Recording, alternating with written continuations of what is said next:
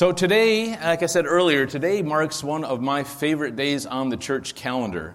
Even if I hadn't told you at the beginning from the readings, you would have figured out that this is Transfiguration Sunday. Those are our readings, and that's what we're focusing on this morning. And I told you before in past years, because we take this day off every year to talk about this Transfiguration. We don't do that with every day on the church calendar, but this one's important, and this one is a big deal to us. And I like teaching this one, especially to, Melissa, you like this, to our preschoolers, because I like to get them to say the word Transfiguration. There's a party right there trying to figure that out. You guys be surprised what you get.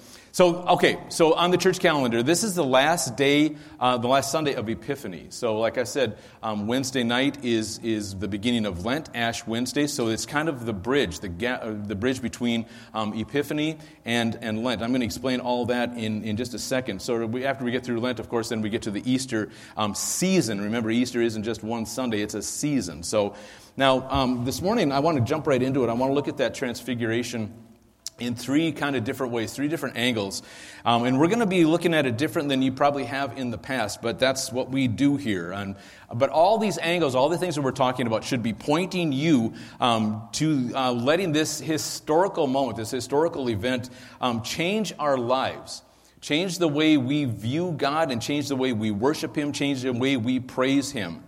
So in order to get things set right, I like to set the table a little bit. I want to get some historical context here to set the stage. So this historical account is in 3 of the 4 Gospels, and we're going to be looking at snips from all of them. But where it is chronologically is important too. It's in the 17th chapter of Matthew. Okay, so if we think about that for a second, the next couple chapters of Matthew is mostly read. There's a lot of Jesus teaching, a lot of Jesus talking. It does say parenthetically almost that he goes from one town to the next, but there's not a lot of time that happens between chapter 17 and chapter 21 of Matthew. Chapter 21 of Matthew has Jesus riding into Jerusalem on the donkey on Palm Sunday. So we're towards the end of his ministry. The disciples have been walking around with him for about 3 years, give or take, whatever, but they've been with him for a while. They've been watching him teach. They've been watching the miracles. They've been with him, and they know who he is. So to wit, now backing up a little bit from chapter 17 that we're going to see here in a second, back up to chapter 16, again, still getting some context here, set in place where we are and the mentality that's going on here. Chapter 16, Jesus asks the disciples one of the most important questions, if not the most important question that he can ask you in your life. I want to look at Matthew 16. I'm going to look at, starting in verse 13, we're going to look at a couple verses. It says, when Jesus came to the region of Caesarea Philippi, he asked his disciples, he asked them this, who do people say the Son of Man is? In other words, who do people say that I am? Verse 14, well, they replied, some say John the Baptist, which I don't completely understand, but I get the idea. Some say Elijah, which actually makes a lot of sense. We'll talk about that in a different series down the road here. Others say Jeremiah or one of the other prophets. And Jesus would be like, okay, cool, interesting. Then he asks the question that really we should all ponder all the time. Then he asks them, who do you say I am? That's the important question. Who do you say Jesus is, and who is he in your life? Now, the disciples probably all wanted to answer that, but Peter is quick on the jump. So he says in verse 16, Peter answered him, you're the Messiah. You're the Son of the living God. You are the Christ. You are the one that we've been waiting. You are the chosen one. You are it. Like I said, they've been with him for 3 years. They know without a shadow of a doubt, 100% they know who Jesus is and what he is doing there, right? Okay, so they understand that whole situation, although they don't completely grasp the situation. Because that's verse 16, right? Verse 20 says, Jesus sternly warned the disciples not to tell anyone that he was the Messiah, right? And then there's the part that confused them, the part that kind of the continuing, the other half of the story, as Paul Harvey would say, the rest of the story. Verse 21, it's a long verse, but look what happens here. From then on, see, this just happened. Jesus just asked, who do you say I am? You are the Christ, you're the Messiah, you're the chosen one, the one we've been waiting for. Jesus said, cool, you got it. Don't tell anybody. The next verse is this. From then on, Jesus began to tell the disciples plainly that it was necessary for him to go to Jerusalem. He wasn't speaking in parables. He wasn't speaking in analogies. He said it's plainly, right? It's necessary for him to go to Jerusalem, and that he would suffer many terrible things at the hands of the elders, the leading priests, and the teachers of the law. That's all 3 of them. Sadducees, scribes, the Pharisees, all of them. He would be killed but on the third day he would be raised from the dead. That whole being killed part really knocked the disciples off their rocker. And it really made them stagger. It was like a haymaker to the chin, right? Okay, so Jesus says, you understand that I'm the Christ. You understand that I'm the Messiah because you just said that. But here's the thing. The Messiah, the Christ, must suffer and die. I don't even know if I need to really even mention that. And then he said, not only suffer and die, but then being raised on the third day. They didn't get that. They didn't understand that. So now with that as a backdrop, Jesus takes the leaders, the disciples who are the leaders, Peter, James, and John, he takes them up the hill with him, up the mountain with him, so they can experience what's about to happen here. And it says, at least for a moment, they were alone. But now let's just jump to chapter 17, verse 2, I think it is. And he was transfigured before them. His face shone like the sun, and his garments became as white as light. Jesus was transfigured before them. I'm going to talk about this word a lot here in just a couple of minutes. But first I want to talk about what's that look like. Well, his face shone like the sun. His garment became as white as light. Mark says you can't wash anything that white. Luke said it was like trying to look at a bolt of lightning. It was that bright and that intense. So the way this reads, they no sooner got there and Jesus turns so bright white that you could hardly stand to look at him or look in his direction. And while they're trying to look in his direction, two figures appear. Let's skip over to how Mark says it. Mark 9:4 says, Elijah appeared to them along with Moses, and they were talking with Jesus. Moses and Elijah, and they're talking with Jesus. Now, sometimes I read this, and like I said, the Bible should be active to you. The Bible should be something that we read with curiosity and something that makes us wonder and makes us think and makes us go into different places. So now sometimes when I read things like this, I think about not only who was there, but I'm thinking about who wasn't there. Because there could have been a lot of other people standing up on that mountain with Jesus.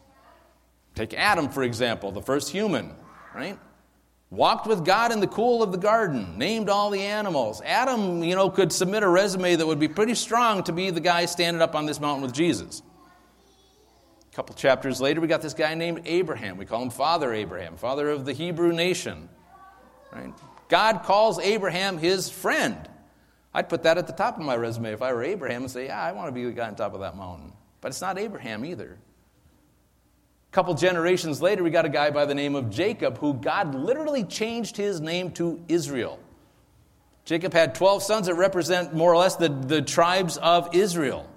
Right? The 12 tribes of Israel come out of Jacob. Wrestled with God, but Jacob isn't standing there. And neither is one of Jacob's sons, Joseph. His brothers hated him, threw him down in a well. He got sold into slavery and then basically saved the known world because God was with him. Joseph's not there. But who do we have up here? We got Moses, we got Elijah. We got Moses representing the law. We even call it the law of Moses, first 5 books of the Bible. The law of Moses. Not Moses' law, but the law that God gave to Moses to write down for everybody. And then we got Elijah representing the prophets. 17 prophets, by the way. Lamentations is in there too. 17 prophets. We call 5 major prophets and 12 minor prophets. Not because they're more or less important, but because of how long the books are. The 12 prophets at the end are kind of short snippets compared to some of the other ones, like Isaiah. And it's no coincidence that Jesus talks about and mentions the law and the prophets time and time and time again. I don't have a slide, but I think it's Matthew 5:17 that Jesus says, I have come to fulfill the law and the prophets. Not to abolish them, but to fulfill them. Both Moses and Elijah had rather unusual exits in the world. Moses on the doorstep of the promised land, but God said, all right, we need some new blood in here, and we need Joshua to bring everybody into the promised land. So God took Moses. And then in Jude 9 says that Archangel Gabriel and Satan fought over the body of Moses, and then God buried Moses, it says, so that no one would ever be able to find him. Elijah is one of the only 2 people in the Bible who actually didn't die. He's there with Elisha, his disciple, and this chariot of fire and these horses of fire kind of separate the two, and then Elijah gets taken up to heaven in a whirlwind. A lot of crazy stuff going on here. But here's where they are, right? So let's put that on hold for just a second. Like I said, this is the last Sunday of Epiphany. This Wednesday is Ash Wednesday, and I also mentioned that the church celebrates seasons. Right? It's important for us, just like we celebrate seasons here in Wisconsin. We have 4 seasons, and we're very proud of that, right? That maybe not at this very moment, but some of these seasons last a little bit long. But the seasons of the church, we're coming out of the season called Epiphany. Epiphany, now, okay, so, the argument, I think Epiphany is the most important season of the church year. And now I understand, most people will say the argument is between Christmas and Easter. And I get that. But Christmas and Easter are about what God has done. Amazing things, don't get me wrong, and I'm not diminishing anything here. But in a lot of ways, we're just kind of observers at Christmas and at Easter of what God has done. Yes, we make that a part of our lives, but we're watching what's happening, kind of like watching a professional sporting event. We gain a lot of satisfaction from watching the Packers win, but we're not on the field helping them win. We're not on the field doing that. Epiphany is different, though. Epiphany, the season of Epiphany, is about who you are in Christ and who you want to become in Christ. That's why we kicked off this sermon series a while ago called First Things First. Right? We're getting our priorities straight in line so that God can change us. God can grow us, and we can grow closer to Him. That's what Epiphany is all about. Who we are in Christ when we open our hearts to Him. When we open our hearts to Him and allow Him into our lives and actually allow Him to change us. And we don't fight that. We don't kick at the goads, as they say. But let's go back to that mountaintop for just a second.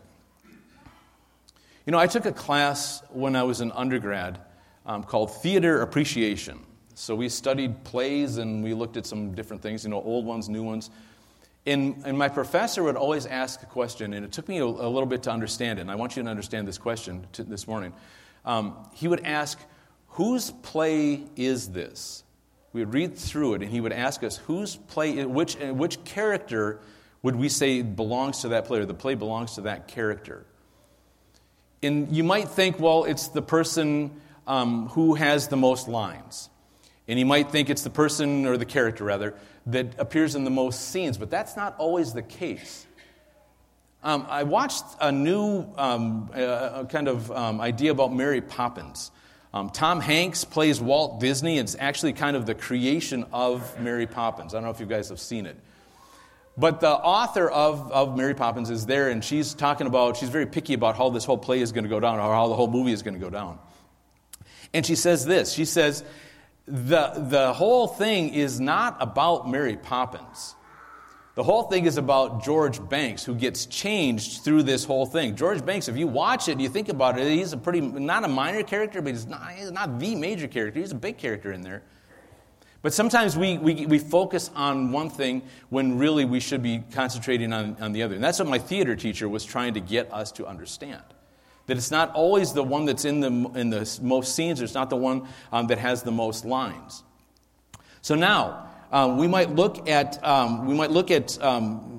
the Transfiguration and get a little confused about whose scene is this? Whose historical account is this? Because just when we think we've seen everything, the disciples maybe I should say, just when they thought they saw everything, Jesus so bright, it was like looking at a bolt of lightning that's standing there. I mean, it's so dazzling we can't even look at it. All of a sudden Moses and Elijah show up, right? And they're starting to freak out. They don't know. And then the next thing that happens is this voice comes down from heaven. Let's look at Luke. Like I said, we're going to kind of jump all over and talk about all 3 of these Gospels. Luke 9:35 says, God shows up. A voice came down from the cloud saying, "This is my son, my chosen one. Listen to him." We've talked many times about the difference between hearing something and listening to something. Listening is active. We can hear something. If we drop something over here, we can hear. But listening is active. It's something that we do on a conscious level. Right? And this is kind of a familiar line, yet it's a little bit different. This is basically what happened when Jesus was baptized, but the wording is a little bit different. Because at Jesus' baptism, that line is mostly for Jesus at his baptism to encourage him about what's going on here. But who's God talking to here? He's not talking to Jesus. This is my son, my chosen one, listen to him. He's not talking to Moses and Elijah, so there's only one group of people left. That's the disciples he's talking to. So my question for you then this morning, members of the jury, is who is the transfiguration for? Who is this play for? Who is this historical moment for? It's for these disciples. These disciples that had started to lose their faith because of what we just read in chapter 16. Said without a shadow of a doubt, 100%, you are the Christ, you are the Messiah, you are the chosen one, you're the one we've been waiting for. He said, yeah, but there's just one thing, I'm going to die. And they just got knocked off their rocker. They didn't know what, they were staggered. They didn't know what to do. They didn't know how to handle it. So Jesus, God, says, all right, now is the time for us to go and really show you what's happening here. He was changed in front of them. Right? It's for these disciples who started to lose faith in the one that they knew who was the Messiah. The word epiphany means to make known. Jesus made himself known to them. The word epiphany also means to unveil something, to reveal something. So that's what Peter, when Peter was talking to Jesus, after Jesus said, I'm going to suffer and die, Peter pulled him aside and said, you got to stop saying that stuff because it's really going to mess some things up. And Jesus said, you better get things straight, and you better get it straight right now. You better figure this out. So maybe we think of the word epiphany. We kind of misuse it a little bit in the English language when we say it. We kind of say it like a joke, right? We had this epiphany, which is a moment, which is an instant, right? And that certainly is part of the definition. But sometimes an epiphany takes a minute to sink in. Sometimes an epiphany is a process. In fact, the most important event that happened on that mountain wasn't Jesus turning a dazzling bright light or bright white. And it wasn't, the most important thing was not Elijah and Moses showing up. And the most significant thing was not God speaking. It was a culmination of those three things. And so the most important thing that happened was the change in the hearts and the minds of those confused disciples. They had, like I said, begun to get confused again. They'd walked with Jesus for 3 years and saw all those things that we read about in the Bible. All those miracles, all those healings, all those amazing teachings that he did. They saw all of it. And without a shadow of a doubt, 100%, they knew who he was and they were convinced. But then he started talking about dying and raising up again. And this didn't make any sense to anybody. They couldn't get past that whole dying part that we're going to talk about through Lent. But God, through his mercy, brought these three disciples, the leaders of the disciples, up to that mountaintop to witness that conversation between God the Son, Moses, the law, and Elijah, the prophet. And they were talking about Jesus' glorious exodus. Look at this in verse, back in Luke 9:30 and 31. Suddenly, two men, Moses and Elijah, appeared and began talking with Jesus. All right, and when I read this, I'm thinking, man, I would love to have a time machine and just be a part of that conversation. I'm going to make sure that I got some notes, maybe a recorder, so I can get this and not forget it.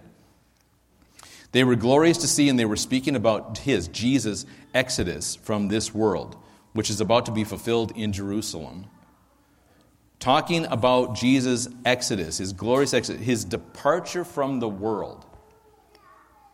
The word exodus means certainly an exit, right? We talk about how the Israelites exited out of Egypt, that exodus out of Egypt. But that's fallen really short of the rest of the definition of that word. It really means this, to fulfill one's purpose. The definition of the word, the Greek definition of the word exodus means to fulfill one's purpose.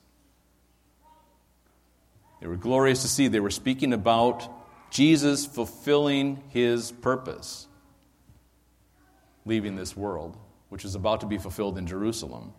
It can also mean, and I don't want to make too big a deal of this, but it can also mean to close one's career.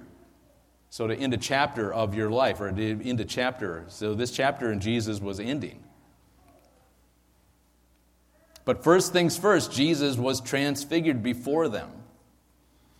That word transfigured is the Greek word metamorpheo, where we get our word metamorphosis. And I'm sure you knew I was coming at this at some point or another.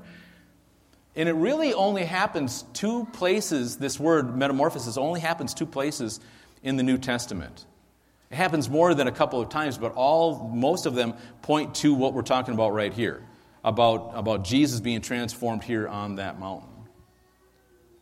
The one other place is where I want us to hang our hat this morning is Romans 12:2. And I'm just going to show you the first half of that verse.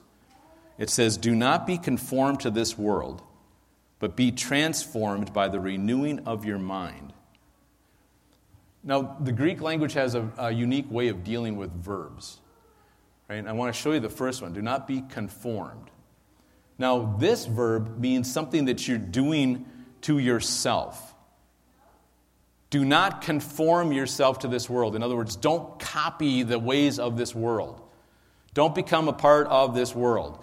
Don't change your hair because people change their hair. Don't do the things that people are doing just because they're doing it and you want to be a part of this world. That's something we do to ourselves. Don't conform yourself to this world. The other part, though, is a different verb. Be transformed by the renewing of your mind. That's something that's being done to you. Allow yourself to be transformed. Allow God to change you from the inside out, to transform you.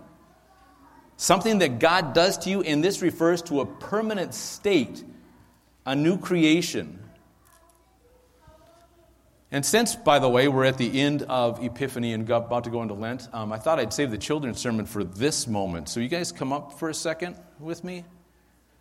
And I'm going to do something different today. Would you guys just kind of sit in this pew or one of the pews up in the front? Don't come all the way up in front this morning. Come on. I'll grab the lollipops.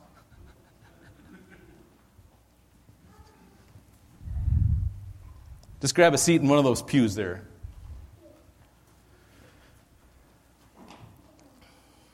I got a magic trick for you this morning. First thing I'm going to do, and this is for everybody, I'm going to read your minds. I want you to think of, now don't say it out loud, nobody shout out anything, don't give it away. I want you to think of your favorite animal, or let's say your favorite creature. So it can be animal, bird, anything, fish. Just think of your favorite one. Don't say it, think of it, because I've got it right here in this box. Because believe it or not, everybody's thinking the same thing right now. Impossible, right? You are all thinking of a caterpillar. No. I was thinking of a fish. A fish, man. I thought I had it. All right. So nobody thinks of the caterpillar as anything glorious, anything spectacular. In fact, we think of the caterpillar as kind of lowly in life, right? In fact, a good day for a caterpillar, this is what's on the caterpillar's agenda. Eat as many leaves as possible and don't be eaten by a bird. And that's a successful day for the caterpillar. But then something crazy happens. There's a plot twist with a caterpillar that we don't see anywhere else in nature. It gets down and gets put into a cocoon. Now, I don't have a cocoon with me, but this piece of paper will work. Excuse me.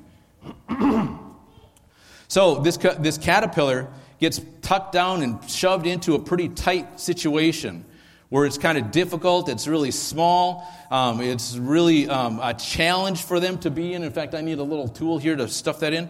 And the caterpillar now, it gets put away, and it doesn't really know exactly what's happening to it. And that kind of can be part, like in our lives. We can get put in some pretty tight spots. We can get crammed into some pretty tight areas and not know exactly why. And as a matter of fact, if we were really honest with ourselves, we would say that we really didn't want to be there in the first place. But then there's a lesson that we can learn from that lowly caterpillar when it's in that really tight situation, that tight spot that's almost impossible to get out of. Are you cheering me on? Or maybe he's heckling, I'm not sure. There's a lesson that we can learn from that caterpillar because God makes this amazing transformation in it. We get in these tight spots and we don't know exactly what God is doing in our lives, but He's changing us from the inside out. He's transforming us. And just like this caterpillar, now this caterpillar gets changed into something incredible and something amazing. Gets changed into this butterfly. Let's see it again.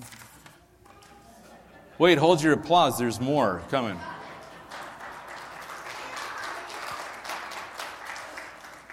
I want to pop up. I want to pop up. Well, where'd the other one go then, Smarty? Huh? Look at that. Pop up Romans 12:2 again. Because I don't want us to lose the point. Romans 12:2. Conformed is something we do to ourselves. Transformed is something that God does for us. Allow ourselves to be transformed, and God has amazing plans for us. And yes, life gets tough sometimes. We get put down into some pretty tight situations that we don't understand. The disciples didn't understand what Jesus was talking about, so Jesus revealed himself to them. He gave them that epiphany moment. He gives us those moments. Sometimes those moments come from a little trick on a stage. Sometimes they come from us reading His Word. Sometimes they come from us, a word from somebody else. But the key to it is you. Allowing yourself to be transformed. Not to dig into our ways and the ways of the world, but allow God to change you from the inside out. And like I said, that word transformed means it's a permanent change. Do you think this butterfly would like to go back to being a caterpillar and crawling around and eating leaves, or do you think they would rather fly around and be this beautiful, amazing creature? Why would we want to go back to something we used to be when God has bigger plans for us? Can I get an amen? Amen. I got some lollipops for you guys.